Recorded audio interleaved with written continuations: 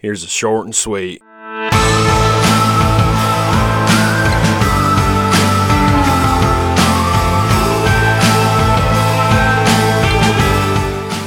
All right, man, I've been waiting personally for this one for a long time.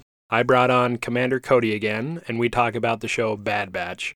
There's a lot of leadership and teamwork lessons you can learn from the show. That's why I wanted to talk about it. Hope you enjoy it. Let me know your thoughts. Clone Wars kind of introduced us to the personalities of some of the clone stormtroopers instead of just, walking automatons in white armor that can't hit anything.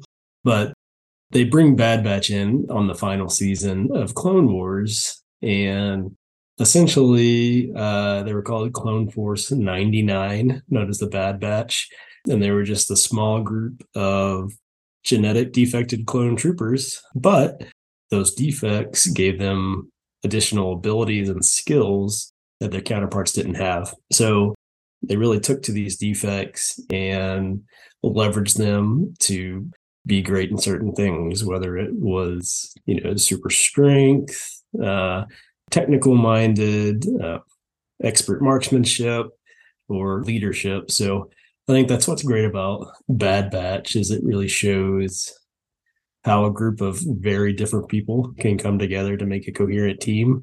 And I think that's what it takes in real life too. You can't have everyone exactly the same. You've got to have people that specialize in things, know how to execute things in order to get, your mission or KPI or task or whatever it may be accomplished. So Hunter, you would say, is the leader, right? Of the Bad Batch? Definitely. Hunter is great for, and it's been kind of more showcased in season 2 where they have like certain missions and he calls out who should do what and starts moving them in the right direction. Yeah, he's kind of got a good sense of his surroundings. And then you have Tech, who's the smart one. And then you have Wrecker, who's the strong one, the muscle. And then you have Echo, who's the technical go-do-it one.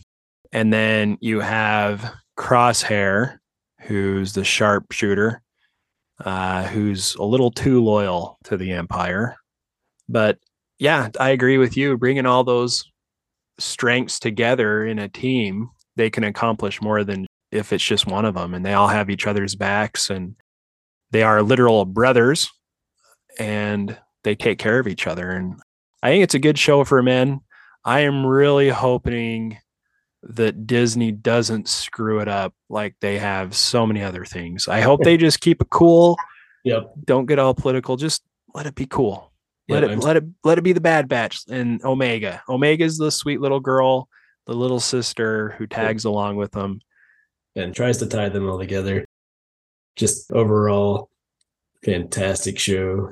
Dave Filoni, I think he's got his start kind of in Marvel, and I love that he's jumped into Star Wars and he's embraced his inner child. He was there when the original Star Wars came out in 1977, I think, and he's taken his childhood love and then made that into what we have today with some of the new Star Wars episodes, and definitely makes it exciting, to want to tune in and watch. You guys, I love the show Bad Batch. I love having a show I can watch with my kids. It's a great one. If you haven't seen it yet, I highly recommend it. Thanks again for listening. Be sure to subscribe, share with your friends, and we'll see you again next time.